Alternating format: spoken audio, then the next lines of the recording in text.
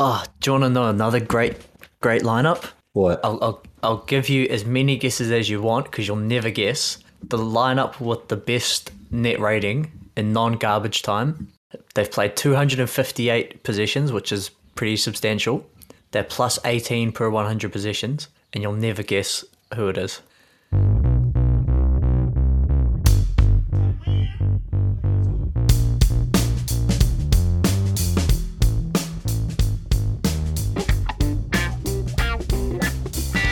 Ooh, save this for the pod. Welcome back to another episode of the Hoops Temple podcast.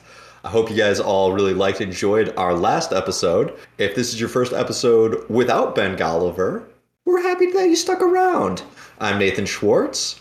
Joining me from New Zealand, Dylan Williamson. G'day, mate. And joining me from Denmark, Nico Larson. Buckle up, newbies. It's going to be a wild ride. Well, I think we're all actually...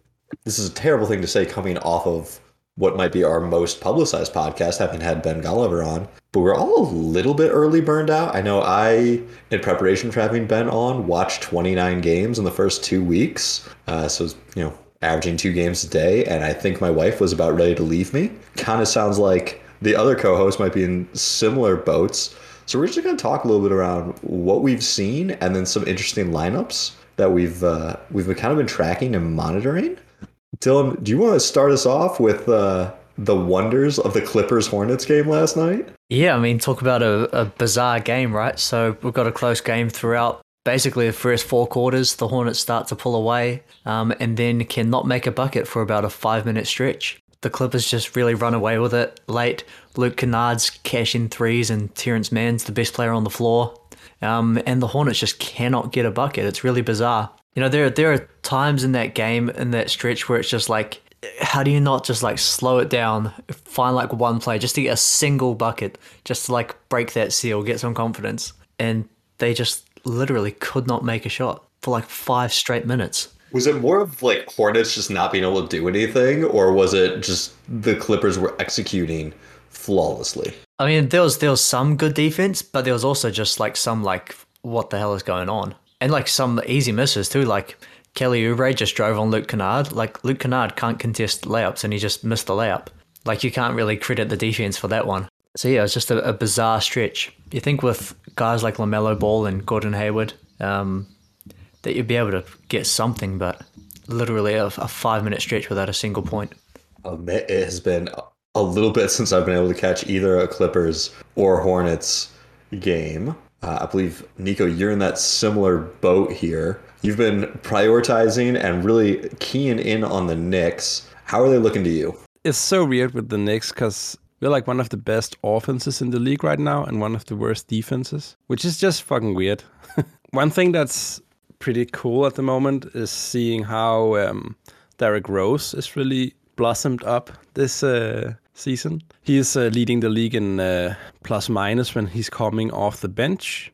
We won against Milwaukee Bucks with Derrick Rose being plus 31 off the bench. And then we just lost against the Cavaliers with Derrick Rose starting and then he was minus 20 as a starter. So it seems like it's a good idea to start Derrick Rose off the bench and not play against good defenses. Because like Cleveland is just looking amazing on defense. Knicks wasn't good enough to beat them. Usually Knicks will out-rebound the opposing teams, but it's pretty hard to out-rebound the opposing team when they have like 3 7-footers in their starting lineup, turns out. Yeah.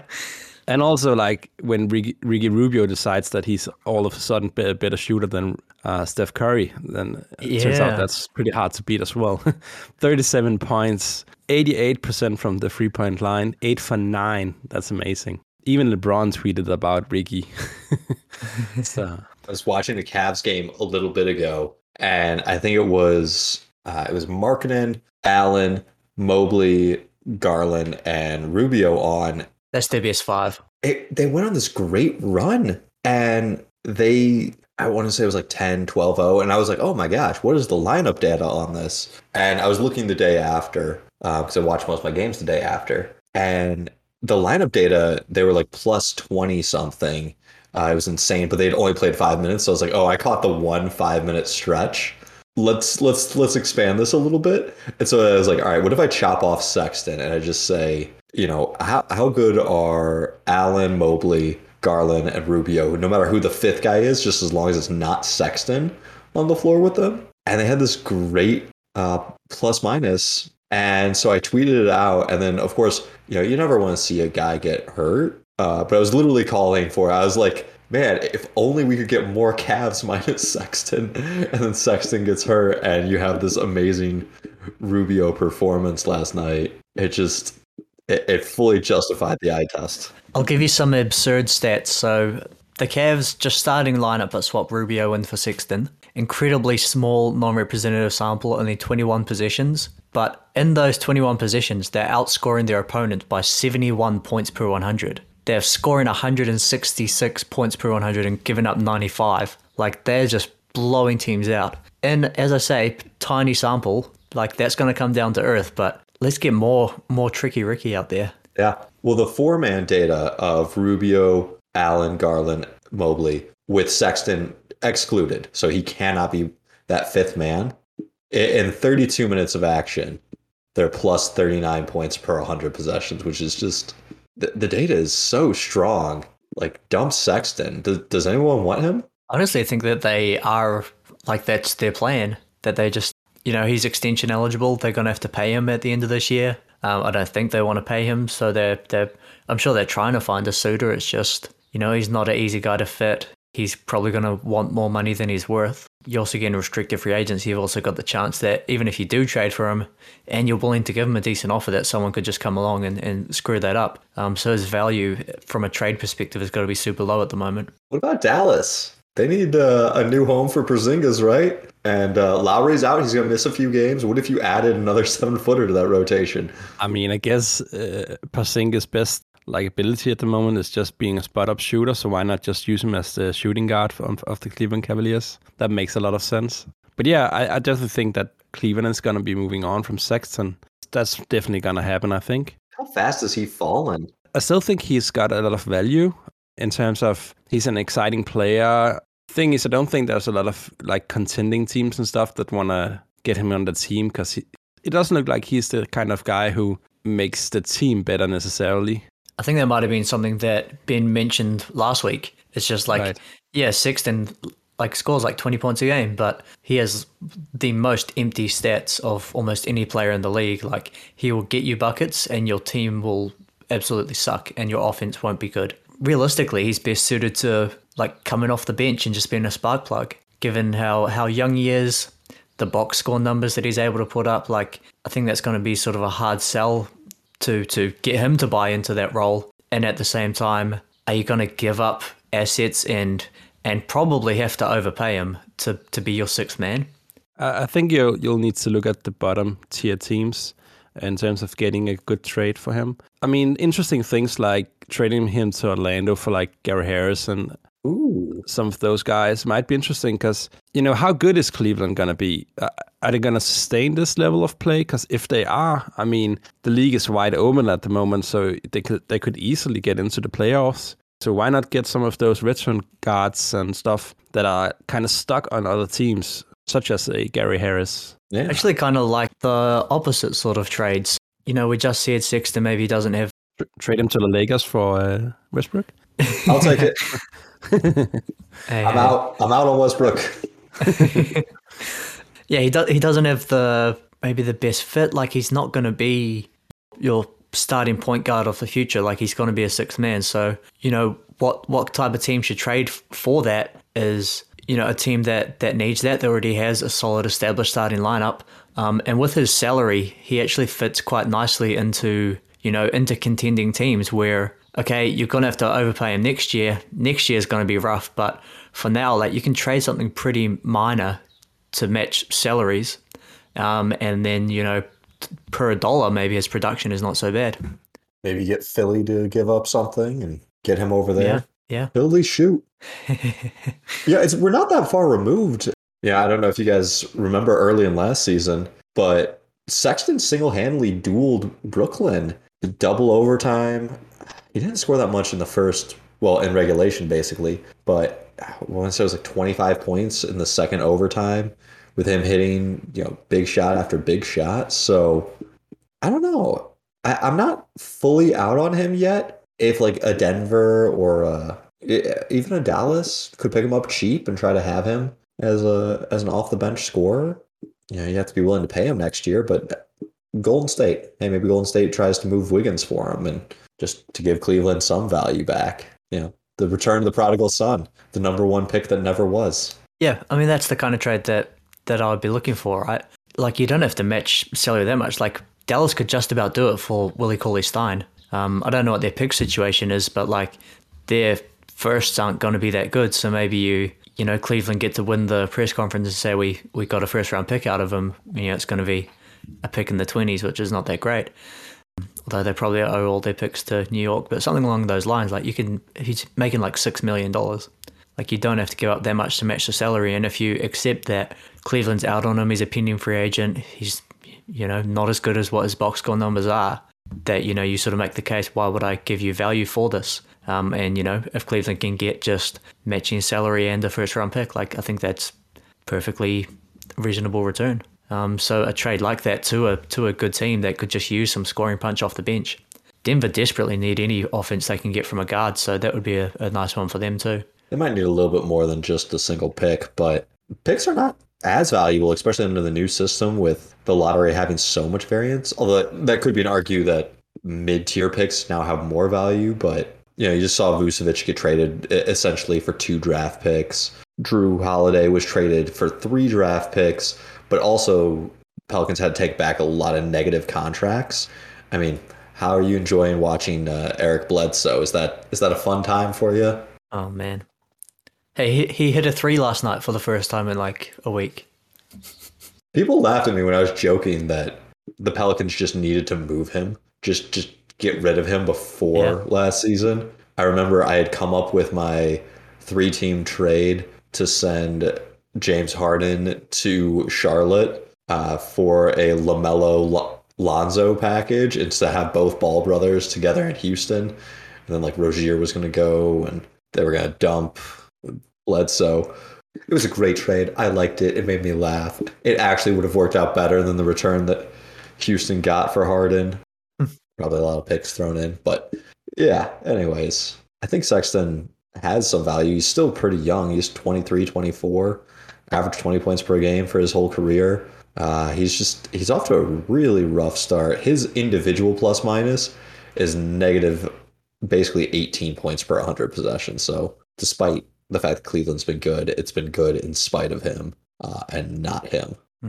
While we're on Cleveland, there's been a stat kind of thrown out that of the past 20 years, most contenders have a record of 7-3 or better through the first 10 games. So what if we kind of look at those 7-3 teams with a little bit of forgiveness, because we're recording this on Monday the 8th, and some teams are still sitting at 9 games. So Phoenix, they're sitting at 8. Technically, they could hit 7-3, but let's just kind of look at some of those 7-3 teams, of which the Cleveland Cavaliers are 7-4 now, but they were 7-3, so they do technically qualify. Oh no, sorry, they were 6-4, but we're gonna count them anyways. Cleveland Cavaliers, contender or pretender? Flash in the pan, or they're gonna stand? He can't believe that you're serious. My brain is trying to wrap around the fact that you're calling Cleveland Cavaliers a contender right now. I couldn't find a way to make that make sense. I mean, it's a funny thought. I don't necessarily think that we're going to see Cleveland Cavaliers as a Didn't they kind of do this last year with Andre Drummond? Like, started out, everyone's like, oh, look at the Cavs. They're a little bit feisty. And then they're one of the worst teams in the league again. You kind of get the feeling that it's going to be heading more in that direction than, Ricky Rubio Finals MVP. Okay, so we won't spend much time on Cleveland in the contender or pretender, but I do think it's kind of fun to look at some of these and just kind of see where they're at this early stage. Because, if you watch as many games as we do, I feel like we spend a lot of time watching the games, looking at statistics, but like the mental head count of who is where in the standings kind of slips away from me sometimes. Right. Like, when's the last time you guys checked the standings? I mean, just now, I think I do it like weekly. So I don't check the standings a lot. I mean, I check like the daily games, see who's winning, stuff like that. But I rarely look at like the overall picture. But one thing that caught me by surprise is the Central Division. I mean, it's funny to look at that, you know, Cleveland Cavaliers and Chicago Bulls is leading the way. I mean, Bucks is not coming off like running. So yeah. But no, I don't usually look at like the total picture every like night. All right. Well, if you had to guess, what would be the 76ers record right now? I have the standings up, Nate. Oh, Yeah, that's no fair. I do have it in front of me, but Ah, but it is surprising. I mean, those two teams at the top of the standings, in each conference, the Warriors and the Sixers, and even Miami, who's second in the East, and the team that's third in the East is even more surprising. Your co-host is coming in prepared, Nate. gosh, I kind of like it when you guys don't come prepared. And I could throw some crazy things at you. But all right, contender or pretender? This Philadelphia 76ers team, I was watching them play the other night, and they were doing my favorite Don Nelsonism, which is putting 4 small guards around a really big guy. And so they were like running out Seth Curry, Tyrese Maxey, Shake Milton, and then Furkan Korkmaz around Embiid. And it was just so much shooting and a lot of fun. We're going to chuck it. And then Drummond would come in and he would basically do an Embiid light impersonation. And they're really doing well. What are you guys' thoughts? Are they real? I think so. The one thing I really think is unsustainable at the moment is their shooting. I mean, I don't have the stats in front of me, but I'm pretty sure like Seth Curry is shooting like 80% or something like that. He's a Curry. It's what they do. Yeah, but they're shooting better than you can expect them to at the moment, which will come down to earth. But I've been saying this for years, kinda. I don't think Ben Simmons and Joel Embiid is a good pair. Like their play style just doesn't correlate. It just doesn't fit together. So now with Ben Simmons away from this team, you will see Joel Embiid be a better player. The team actually functions now. Yeah. So they're not necessarily a better team without Ben Simmons. I wouldn't say that. I mean, it's a more coherent bunch, and we're seeing that now. So that's great. Too bad it took them so long. I'll make one small correction. Without Ben Simmons, they definitely are a better team on offense. Offensively, it just makes way more sense to have guards who can shoot. Yeah. Green and Harris, who can also shoot around Embiid. Defensively, Ben Simmons, for as much as he's not as good as what he thinks he is still a great defensive player. So maybe we'll see some fall off there. But yeah, offensively they've been superb. Looking at cleaning the glasses lineup data, which just pulls together every lineup that's played at least 100 possessions. Their starting lineup, Maxey, Curry, Green, Harris, and Embiid, is plus 17.3, which is the 4th best 5-man lineup in the league. To your point of, is the shooting unsustainable? Probably. You know, quietly, Joel Embiid's not been that great. Like, the Sixers are winning without Embiid being as awesome as what we used to. So maybe that shooting comes down, but, you know, is Embiid going to keep playing like this, or is he going to get back to how he was playing last year? And if he ends up playing like he did last year, then maybe that does, you know, sort of balance out. And they do remain a great team even once the unsustainable shooting calms down a little. So it's small possessions, but I found the exact lineup here. 17 possessions, a total of 9 minutes together. But Korkmaz, Milton, Maxey, Curry, and Embiid. Do you want to guess the insane plus minus that 5-man unit had? Is it better than the Cavs starters plus Rubio? No, it's not quite that insane. Oh, sorry, not 17 minutes, 9 minutes. It's plus 23 points per 100 possessions. They went on like a 16-point advantage in a few minutes. It's there. They played it twice against the Bulls, and it was a lot of fun. You know, they were zoning it up. Embiid's dropped in the middle, but any of the guards are switching anything. And then they also, Harris has been out, and in his role when they need to play another guy with a little bit of size next to Embiid than playing Paul Reed, who is a lot of fun. I'm not sure that he knows how to dribble half the time. If he gets the ball in open court, he'll kind of push it out ahead of himself. Very stealable, but it leads to some nice dunks when he gets the opportunity. Yeah, if there's one thing that, B-ball Paul is going to give you, it's, he's going to be going all out at all times. So are we buying Philly might actually remain in contention, at least as a dark horse? I don't think we have them as favorites because I think we're all still on the Brooklyn, Milwaukee Lakers. Or are we dropping off the Brooklyn, Milwaukee Lakers? I guess that's a fair question. I'm not ready to do that yet, but yeah. We'll answer the first question first. Like, can Philly remain one of the best teams in the East? Absolutely. Like, is it realistic that they'll end as a top 4 seed again? Absolutely. Are they a contender, a team that we expect to really challenge for a championship? A team built entirely around one guy who's also a big man who he's got a lot of ball handling skill, but being a big man, you're still dependent on your teammates, and Philly barely have anyone that can bring the ball up the floor. As an actual playoff team, not so much, but could they be a top 4 seed? Absolutely. I remember when we were working on the top 100 and we finished it, and I sent it to Ben because we'd started our talks to have him on the pod back then, and he's like, "Yeah, I'm on vacation. I'll get to this later." Oh yeah, and Embiid's way too high, and largely due to those injury concerns. Because I think Embiid, when fully healthy, is unarguably in that top 5 consideration on any given night. Like, he could be the best player. It's just that health concern. But I thought it was interesting because they've been without Simmons, and they've actually been without Tobias Harris for a little bit. He's only played in 6 of their 10 games, so just something to keep an eye on. Maybe Philly's going to be better than expected.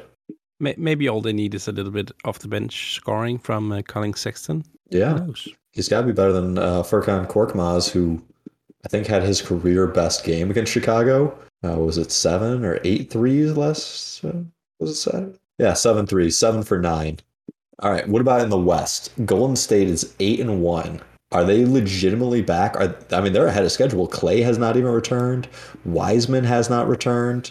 They're looking good. Jordan Poole has played good, but not to the level that everyone was really hyping him up to be in the preseason. What say you of their chances of being in the contender conversation? The West is just wide open at the moment, and of course they are in contention. They're way better than I expected, and I think even the teams in the NBA is kind of surprised by how good they are. Golden State Warriors is slowly becoming the team that I watch most besides Knicks, just because I think their offense at the moment is just so cool to watch. Like that, the way they are just using screens better than any team in the league. Like Steph Curry, low-key, he's got to be like one of the best screening point guards in the league. They're just playing for each other, and that's great.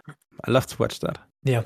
And you bring up their offense, but it's actually on the other end that the defense is weird. That they've been great. They're, according to Cleaning Glass, they're the number 1 defense in the entire league right now.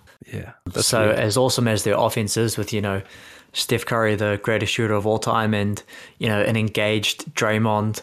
Iguodala had 10 assists off the bench the other night. You got Gary Payton II catching lobs, and, just a bunch of guys doing their job and finding a way to succeed. It's defensively that they've been winning games mostly. Defensive rating of 97. That's pretty damn good for a starting lineup of Stephen Curry, Jordan Poole, Andrew Wiggins, Kevin Looney, and Draymond Green. Y'all can't be pulling up the stats on all of these. How am I supposed to have fun little games? The thing that's also impressive, if I can just say one more thing, about Golden State's defense is, if you go into 4 factors, you can kind of sometimes pick out things that are unsustainable. But looking at the 4 factors, Golden State get it top 10 in each of those. So they're holding opponents to low shooting. They are forcing opponents into turnovers. They're 9th in opponent turnover rate. They're the 2nd best defensive rebounding team in the league, so they're not giving up second chance points. Even though, Looney and Draymond aren't the biggest guys, they're not giving away any rebounds, which is, fueling their fast break. And they're also not fouling, even though they are forcing turnovers. So you sort of combine all of those, and it's like, okay, well, maybe opponents start hitting more shots. They are hitting a fairly low percentage on three-pointers. So maybe some of those threes start to fall and the effective field goal comes up. Well, they're still, going to be turning it over and not getting any rebounds and not getting free throws. That's sort of something that can indicate some sustainability in that defensive rating. All right. Am I to assume that you guys have all of the team stats up? I paid good money for this Cleaning the Glass subscription. I've got that right next to your beautiful face in my screen. All right, lower it down. And I'm going to use a different site. I'm going to use Basketball Reference because I don't have this kind of disposable income that you're just throwing at Cleaning the Glass. What is that? $10 a month? Something like that. Might be even less. Yeah, it's too rich for my blood. The Golden State Warriors are first in the league in all of these categories but one. Points per game, 3 points per game, defensive rebounds, and assists per game. Sorry, defensive rebounds per game. Which one are they not first in the league in? Rebounds, defensive rebounds, assists per game. And what was the other ones? Points per game? At 3 points per game. So points per game and 3-pointers made per game. And I actually meant to throw in one more in there. Margin of victory. So which of the five are they not number one? I'm going to guess it's a trick question to say they don't make the most threes. Nico? I'd guess they are kind of high in terms of assists because they're running around so many screens. So there's a lot of handoffs, which may lead to assists. Defensive rebounds, that could be pretty high as well because there's a lot of 3-point shots coming up. I'm going to go with the defensive rebounds. Dylan, you are right. It is a trick question. They're number one in all of those. They are number one in points per game, rebounds, defensive rebounds per game, assists per games, 3-pointers made per games, and the margin of victory at this current moment. They have had kind of an easy schedule with games against the Pelicans, 2 games against the Thunder, and actually probably one of the Lakers' most competitive games. But I'm now lumping the Lakers in with those teams that are really struggling. Oh, and Houston. You probably shouldn't mention Lakers too much. Yeah, Listen, the league. If I can jinx them into being good, I'll take it. Yeah. Really seems like the league tried to set it up so that the Warriors and the Lakers would get off to a hot start. Yeah. And at least one of those came true. Yeah. A lot is made of those early season starts. And this is actually something that I really like with another team in this grouping. The Washington Wizards, who are 7-3, which is our baseline minimum contenders, threshold. The Wizards played a lot of teams that are going to be fighting them for that 5 through 10 seed in the East. And picking up some really early wins against them is super beneficial before when it comes down to that tiebreaker time. I know Washington might look like they're limping into the playoffs because they're going to have a little bit harder of an end of the season schedule, but they got a couple wins over Boston, over Toronto, over Indiana, over Atlanta. These are good wins to have come final standings time. Yeah, man. Isn't this also just the worst case scenario in terms of Freeing Bradley Beal? Also that, I guess, but like Westbrook's resume, I guess. He left that team and now they're better because they got a lot of good role players. I mean, which team is worse for having gotten rid of Westbrook? Oklahoma. They rebuilt quickly. They're not rebuilt quickly, but they've got a lot of young, exciting players. We're all in the Poku fan and boy wagon, I think. You guys still on the Poku train? Yeah, I guess. Poku party? As a joke, I don't think he's actually good. Hurtful? Hurtful? We will remember this when we raise the Poku banner high. Well, when he wins his third MVP, you can bring this podcast back. Trade. Yeah, we will. The Washington Wizards are doing well. Houston's got a fun, exciting team. Not good, but I just want to say that it's a bad time to be a Westbrook fan. Everything that could go bad just went bad. Yeah, I mean not just as a Westbrook fan, but as a Lakers fan. Yeah, I guess. So you got Westbrook, doesn't play very well. You can excuse that by he's always a slow starter. He's always better. Yeah. Come after the All-Star break and stuff. So you can excuse that. Then he's also it seems like he don't want to talk to the press really. I mean, he's pissed every time he's in a press conference. I mean, you can excuse that by him being mad at not playing well. And then also the Wizards are playing super well. Just salt to the wounds.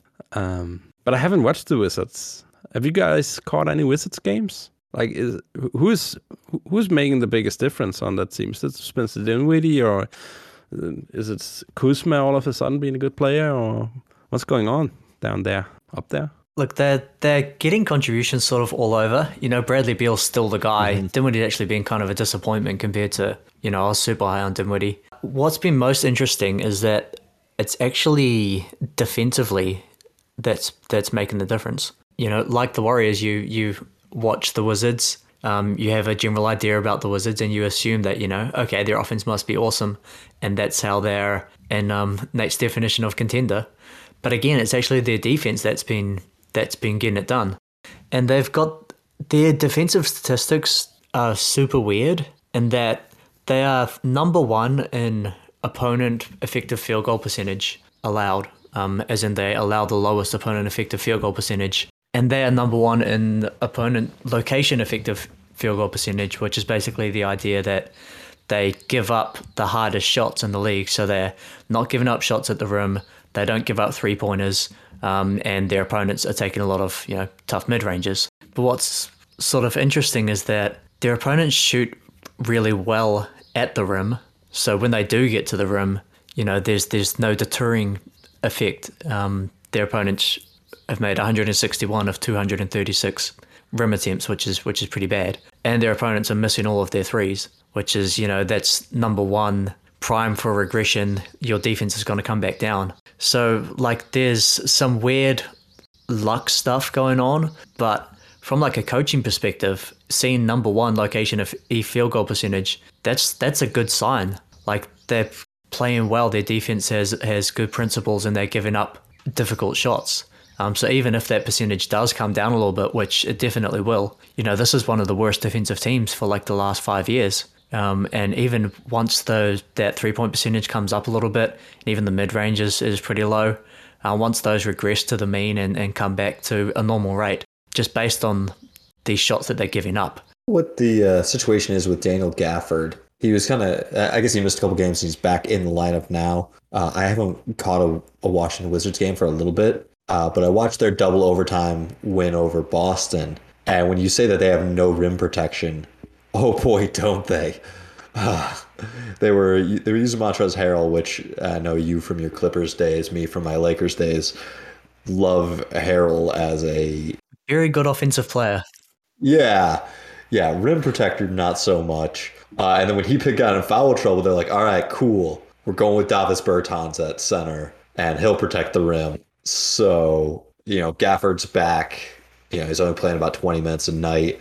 Maybe he can protect the rim a little bit better. That might be something they can improve on. But yeah, I wouldn't say that any of the former Lakers have looked good when I've watched games, or I wouldn't say that they've looked consistently good. Like, Kuzma will have 5 or 6 possessions where he looks really nice, and then 5 or 6 where he's hot garbage. Harold, kind of same thing. Offensively, usually pretty high. Defensively, pretty low.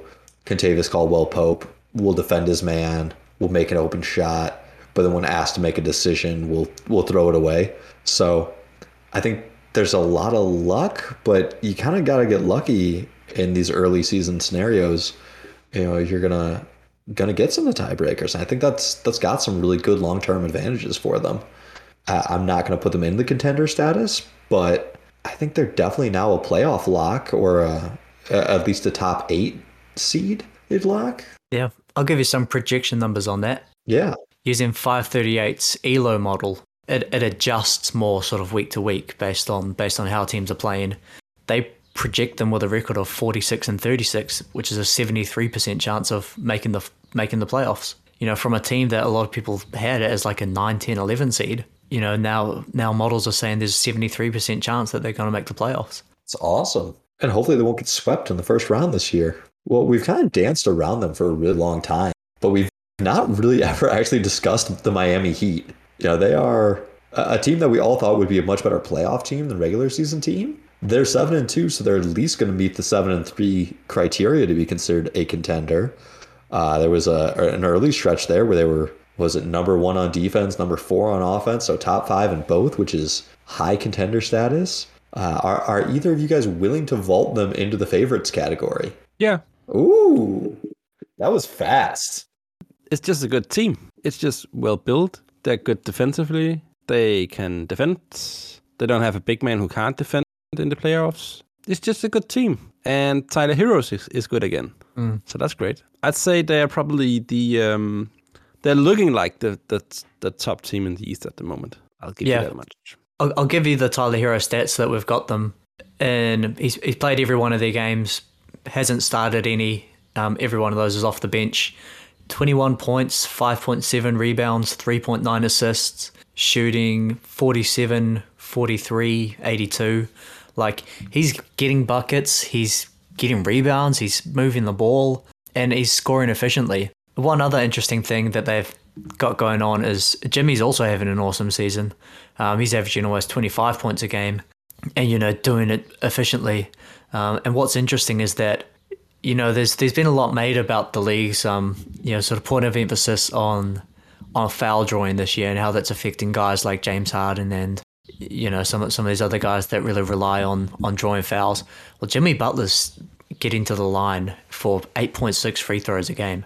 Like, Jimmy Butler is still getting fouls and drawing fouls and using that to boost his efficiency. So he takes 1 3-pointer a game and makes it at 23%.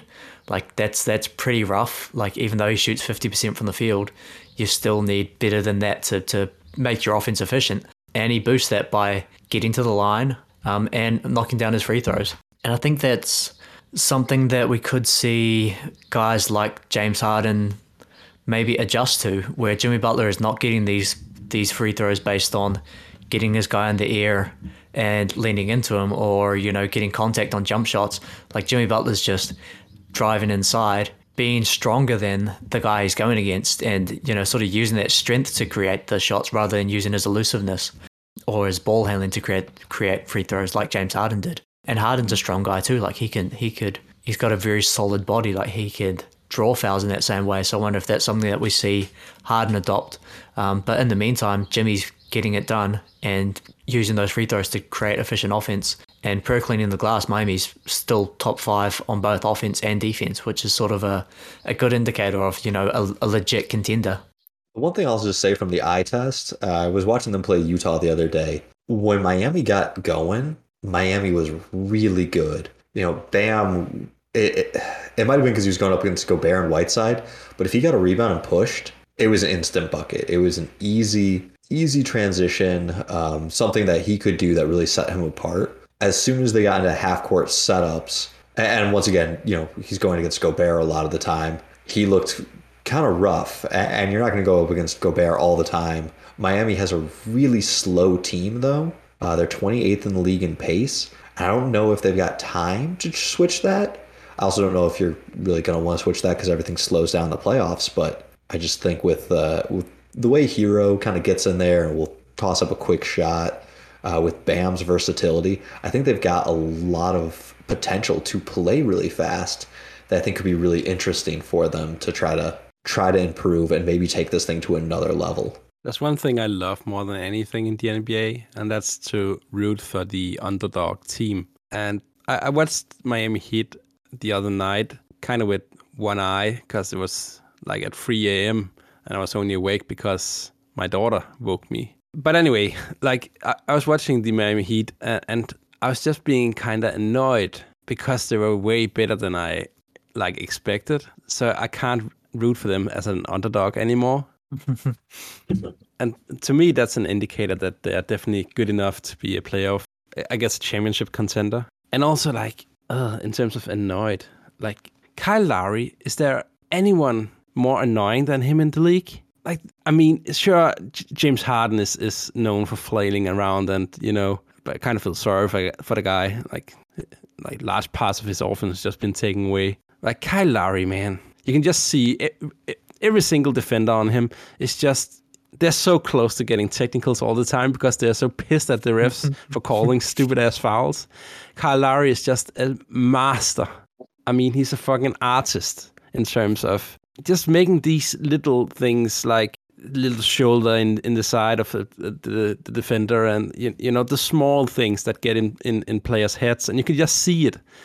The people defending him is just always so frustrated, and even the refs is just like shaking his head and shrugging it off and stuff, because they know Kyle Lowry is doing that shit. He's just so great at selling stuff. I mean, if I can combine both of your points and talk about Kyle Lowry and talk about pace, I think that's sort of been something that Kyle has really brought to this team. Yeah. You know, Nate, you mentioned that they do play at a slow pace, and they've done that in the previous couple of seasons. But when Lowry's on, they really kick it up with just, you know, he's just someone who actually does try to push the ball and will kick the ball ahead. He's not going to bring it up slowly. And a perfect stat to reflect that is that when Lowry's playing with the rest of the starters, Robinson, Butler, Tucker, Adebayo, 20% of their positions start with transition, which is super high. That's like, you know, average is somewhere like 15%. So they're getting actually a lot of their positions started with offense, and they're being very effective in transition when they do start those offensive positions in transition. If you just, to sort of give you an idea of how much credit you can give to Lowry on that one, if you just keep that same lineup but swap Tyler Hero in for Lowry, which is their next most used lineup, 9% of their offensive positions start with transition. So you're going from 20% to 9%. So that just really shows you another one of those tricks that Kyle Lowry's bringing to juice the offense, to get the speed up, to put pressure on the defense and get, you know, really get the team moving. I'm always trying to figure out better ways to promote this podcast. And I really think TikTok is like the next way to get it out there.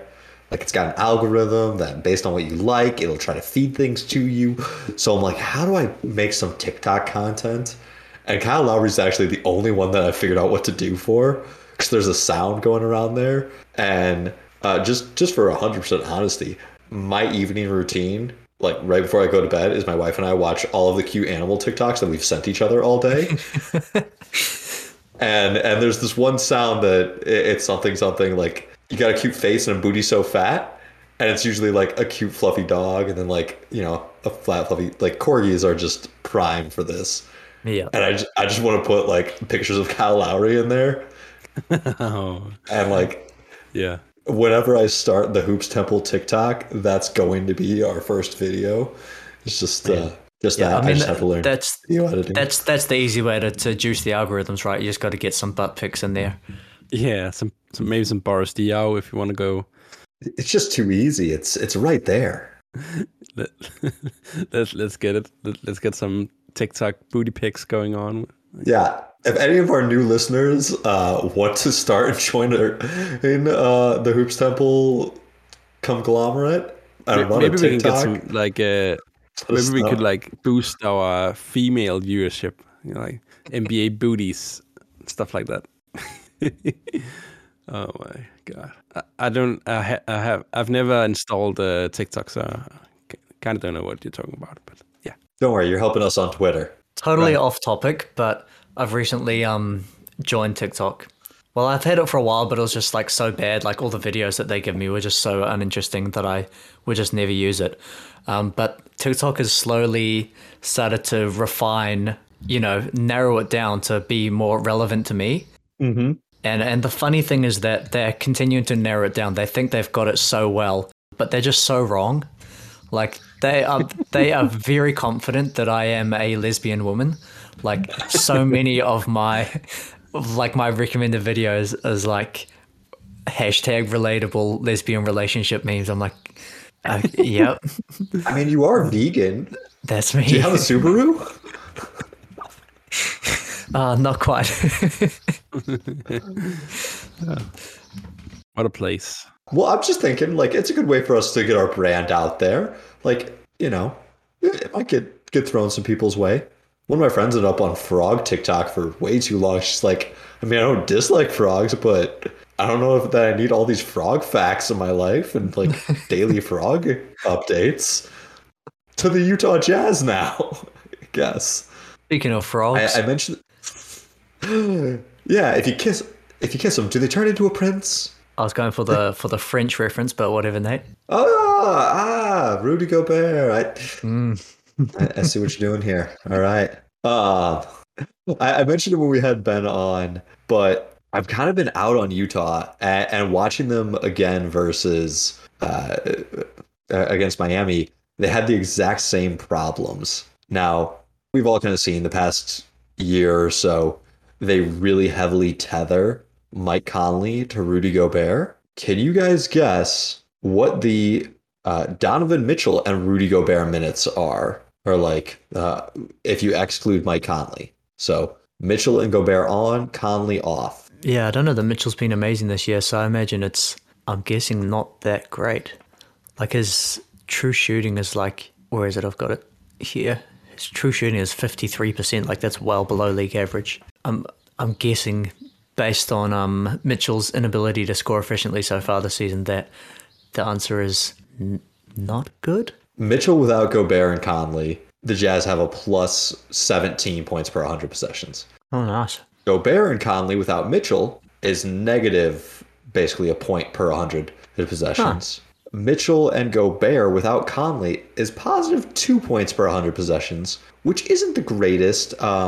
It's relatively small sample sizes. We're looking at 52 minutes in their first 10 games. With that kind of lineup out there. But what worries me is that the two don't seem to mesh. They work much better without each other than with each other.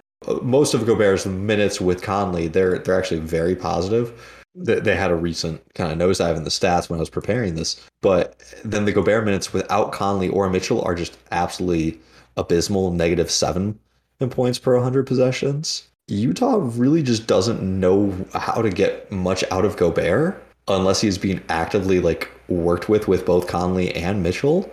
And he should be the easiest lob target in the league. Like he's not bad. Like Evan Fournier can do it. And Evan Fournier is not good at running the pick and roll.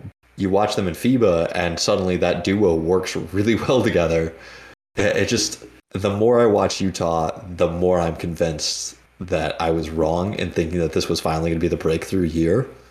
Do you guys have any kind words to maybe talk me off that ledge? You just summarize that point that you made again. So it's when Gobert is in without Mitchell but with Conley. Is that what it was?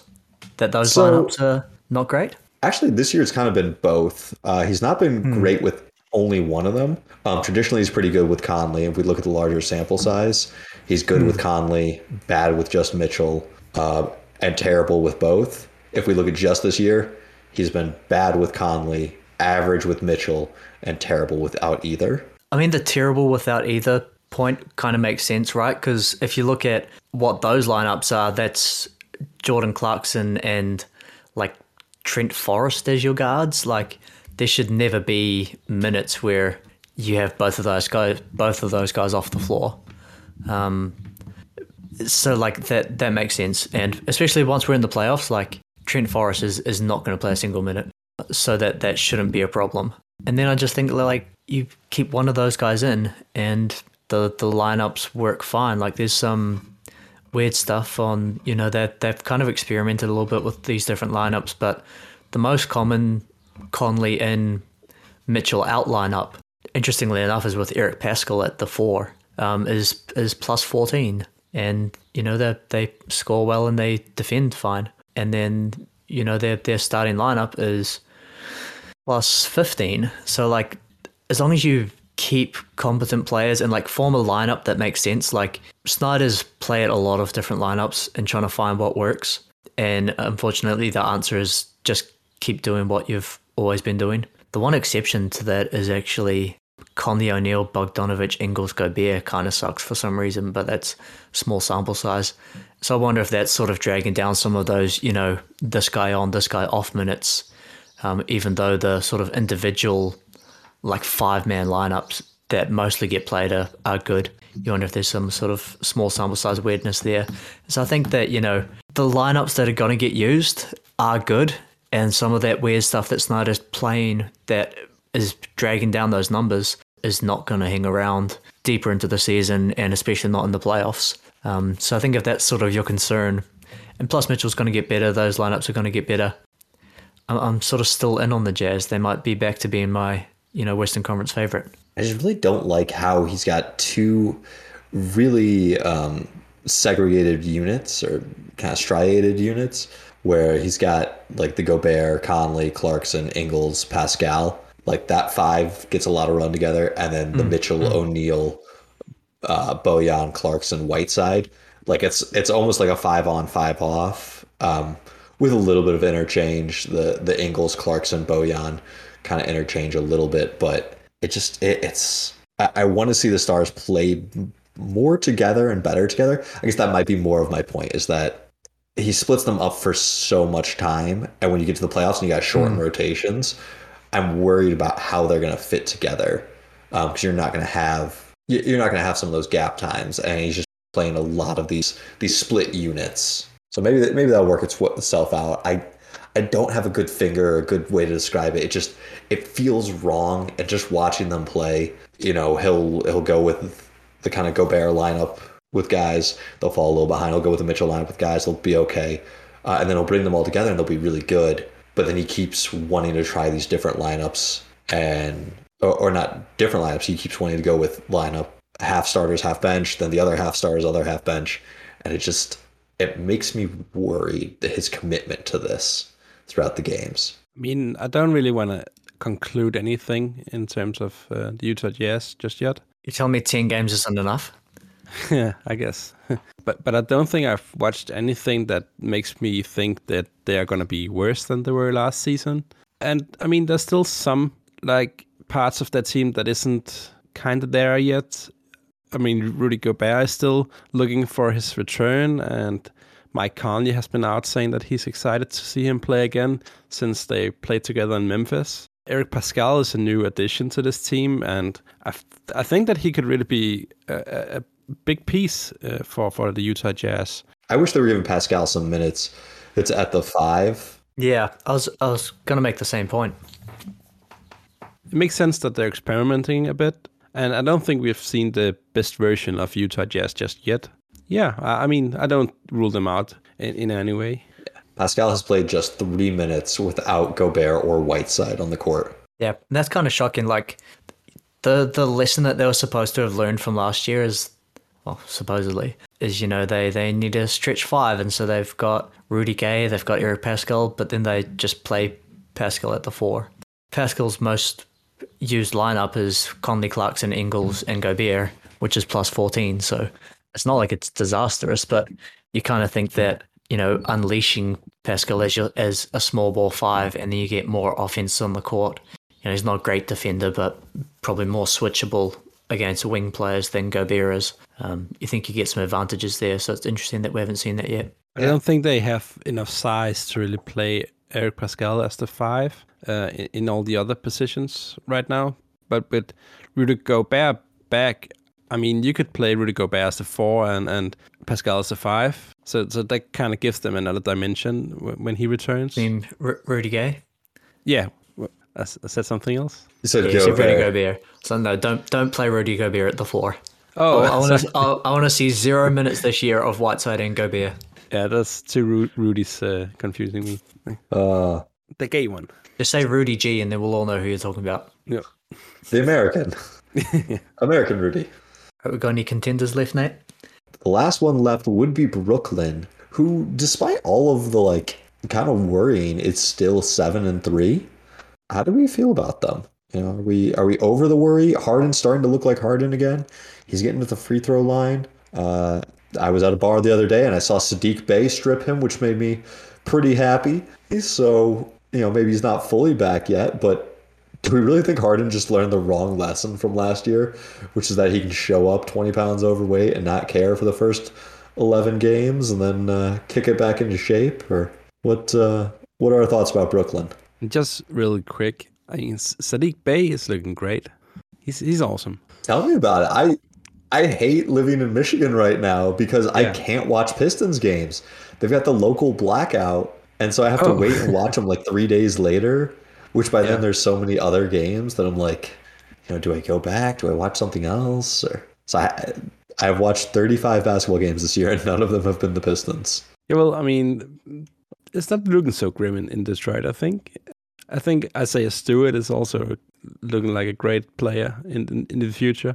I mean, Sadiq Bey is just he looks like the guy you want on a championship team as your second best guy. I mean, maybe even like a Klay Thompson comparison right there. And I feel like in all those like Pistons communities I'm still like part of in on social media, it seems like there's a lot of worry with Kate Cunningham. Maybe not. It doesn't seem like he's living up to expectations right away. Which, I mean, I did warn you guys about this in a few episodes ago. I did say this. Like, Kate Cunningham, he's going to take it slow, and Detroit is going to take it slow with him. You know, they're going to make room for each other. And I don't think we're going to see the best version of Kate Cunningham before, like, his third year. So, Whoa. Third year? yeah. I was hoping like February. It's going to have a slow rookie season. And, you know, having a slow rookie season, you know, doesn't bode well for your sophomore season. But his third, yeah, that's going to be amazing. Sure. So kind of becoming a recurring segment. You know, once a week, an hour into the pod, we've just got to have Nico was right and everyone else was wrong. Oh God, what did you say last week that was super right? You said something, and then I saw you comment on it. Was it Facebook or Twitter? Oh, geez, Nate. I mean, he's like, I'm right about so many things. Like, you got to be way more specific. I can't keep track of this, you know. Oh, it was Miles Bridges. No, that was months ago. Yeah. It was Shea. It was Shea being one of the best cards. Oh yeah, Shea. Yeah. Oh, Shea. I called out Ben Golly on that one. Yeah, sure. Yeah. Dude, I love it when you say those things because I'm always just like, okay, Nico, sure. And like a month later, I'm like, damn it, Nico caught that one right. Yeah, you gotta have bold takes to get them right? Yeah, I mean that logo free, that was amazing. Oh yeah, I watched that live. That was absolutely filthy. I watched the next one and just said, fuck Nico. But like, Shea is so cool. I mean, his game is just unique, and I love when players are you know, bringing personality into their game. And I mean, there's no one like Shea. And yeah, I just like him more than Trae Young. So yeah, gotta show up for my guys. Yeah, I kind of think that like there's something that I said on social media at one point. Like if Shea was in a big market, like he'd be one of the biggest stars in the league. Mm-hmm. Like with his personality, like his off-court style, how awesome he is to watch. Like if he was in a big market and like on a decent team, like he would be like Luka levels of popular. Would you rather have Shea or Paul George? I mean, Paul George is like Paul George has been one of like the 5 best players this year, so I think I'll stick with MVPG. It's funny, like Clippers fans have way more love for Shea than like any like guard that's actually on our team. Like all Clippers fans. Your guards are terrible. But I mean, like we had Shea for like, was it like 2 seasons? You know, you normally cheer for your own guys, but Clippers fans, like Shea is just the one player that every Clippers fan still absolutely love. Like normally when you trade a guy, you sort of, you know, you let him go. Clippers fans like still claim Shea as like one of their own. Yeah, if I had to cheer for Eric Bledsoe and Reggie Jackson, I'd be claiming Luke Kennard. Yeah. You know, when your team is full of Pistons like discards, and not even like good Pistons discards, it's a little rough. But Shea is absolutely great.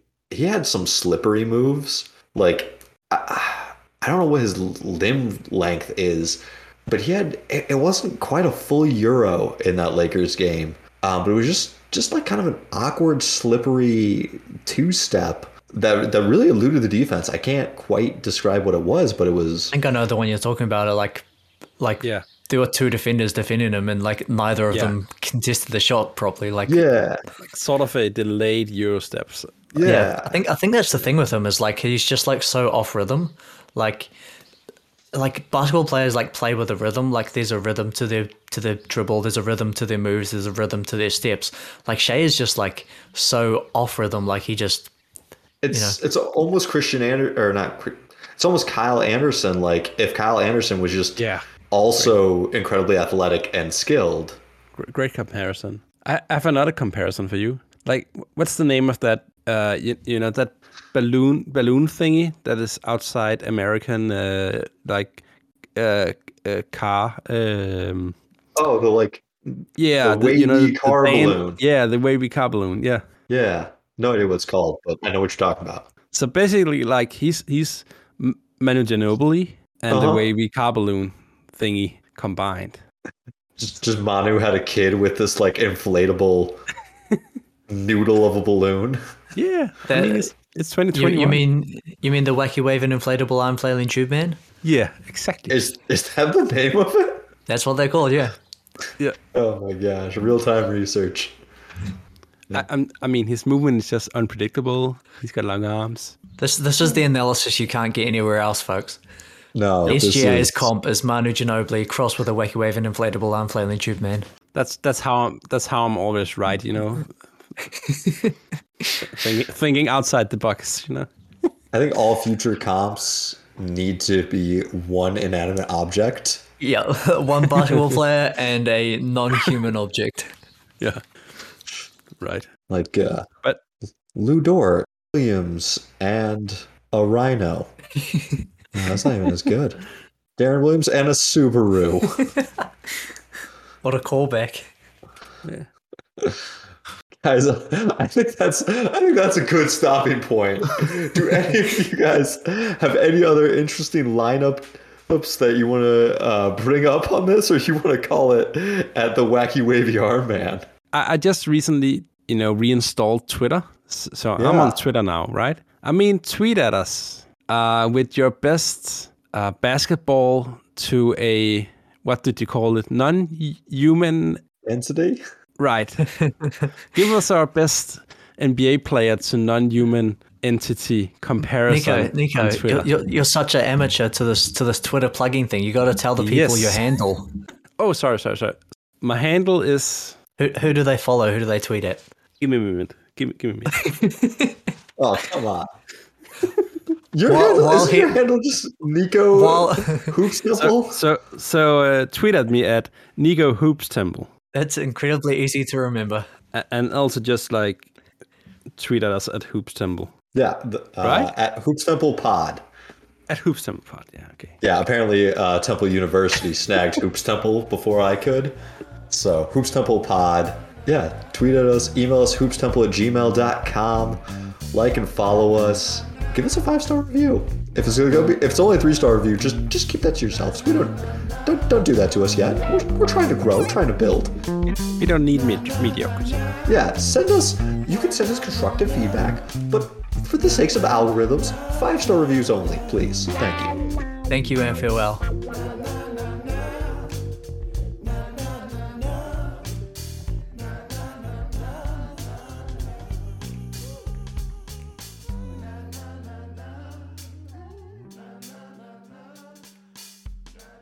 The best 5-man lineup is in the NBA. You'll never get it. It's Cole Anthony, Jalen Suggs, Franz Wagner, Wendell Carter, and Mo Bamba. In 258 minutes plus 18.2. Best 5-man lineup in the NBA over 100 possessions.